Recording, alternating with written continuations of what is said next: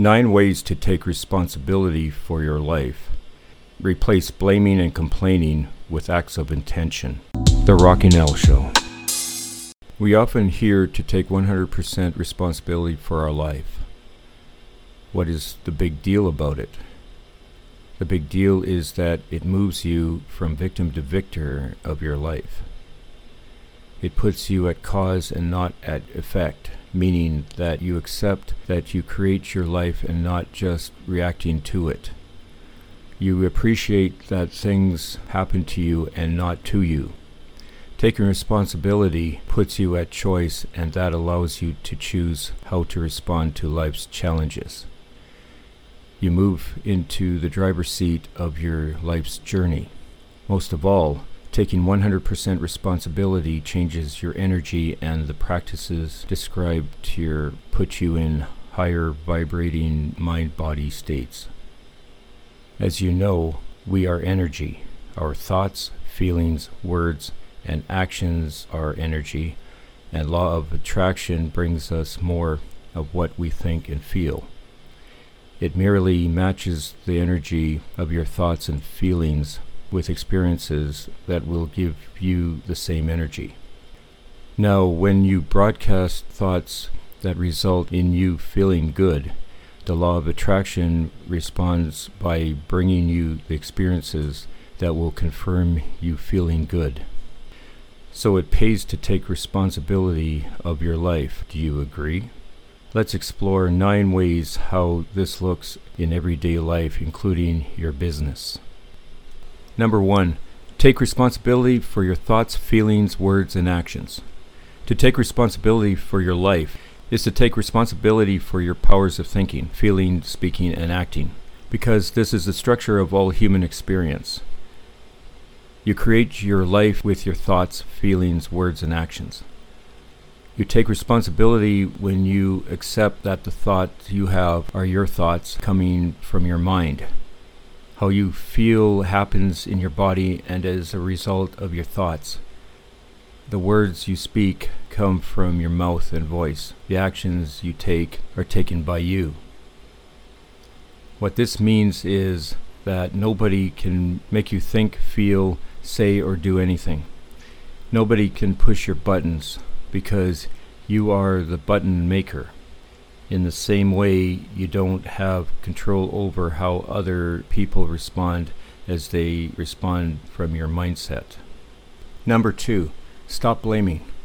Stop blaming your partner, parents, economy, your upbringing, or the dog of your misfortune. Blaming keeps you in victim mode and robs you of changing your situation. When you stop blaming and accept responsibility, you shift from victim to victor. Now you can look at the situation and decide what to do about it. Ask yourself, what is my role in this? Number 3, stop complaining. Complaining is another form of blaming and playing victim as if you have no choice. It also shows that you focus on lack, things going wrong, things happening to you. In everything not going according to plan, there is a gift, there's a bigger picture. Ask yourself, what is the gift here? What can I learn from this? Number 4, refuse to take anything personal. This is a biggie. Assuming that everything is about you. Taking any form of disagreement is a personal attack. Remember, you don't have control over how other people respond. You only have control over how you respond. Refuse to take anything personal. It is most probably not about you, but about the issue at hand. Instead of making assumptions, rather ask questions. This is a very powerful and liberating practice with never-ending surprises. Ask yourself, is this about me or the issue at hand?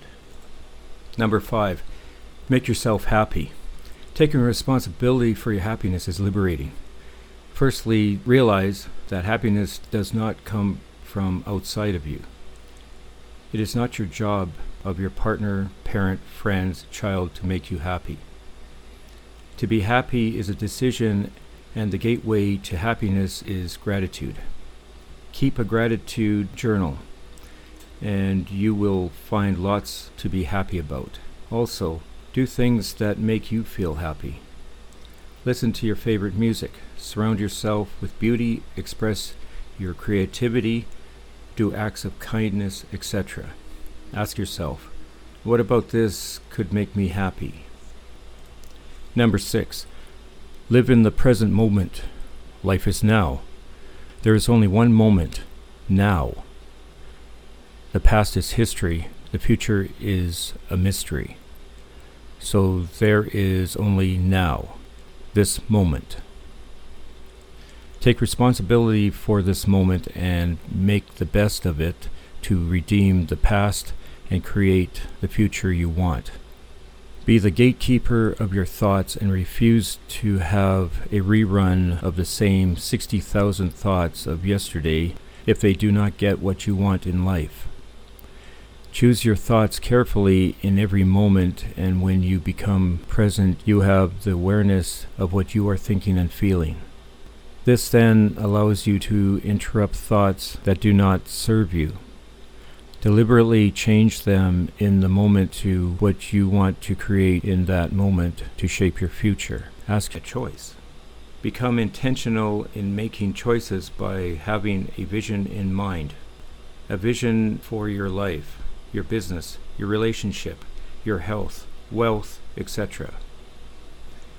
Living intentionally by deliberately making choices to move you forward towards manifesting your vision or outcomes is consciously taking responsibility for your life.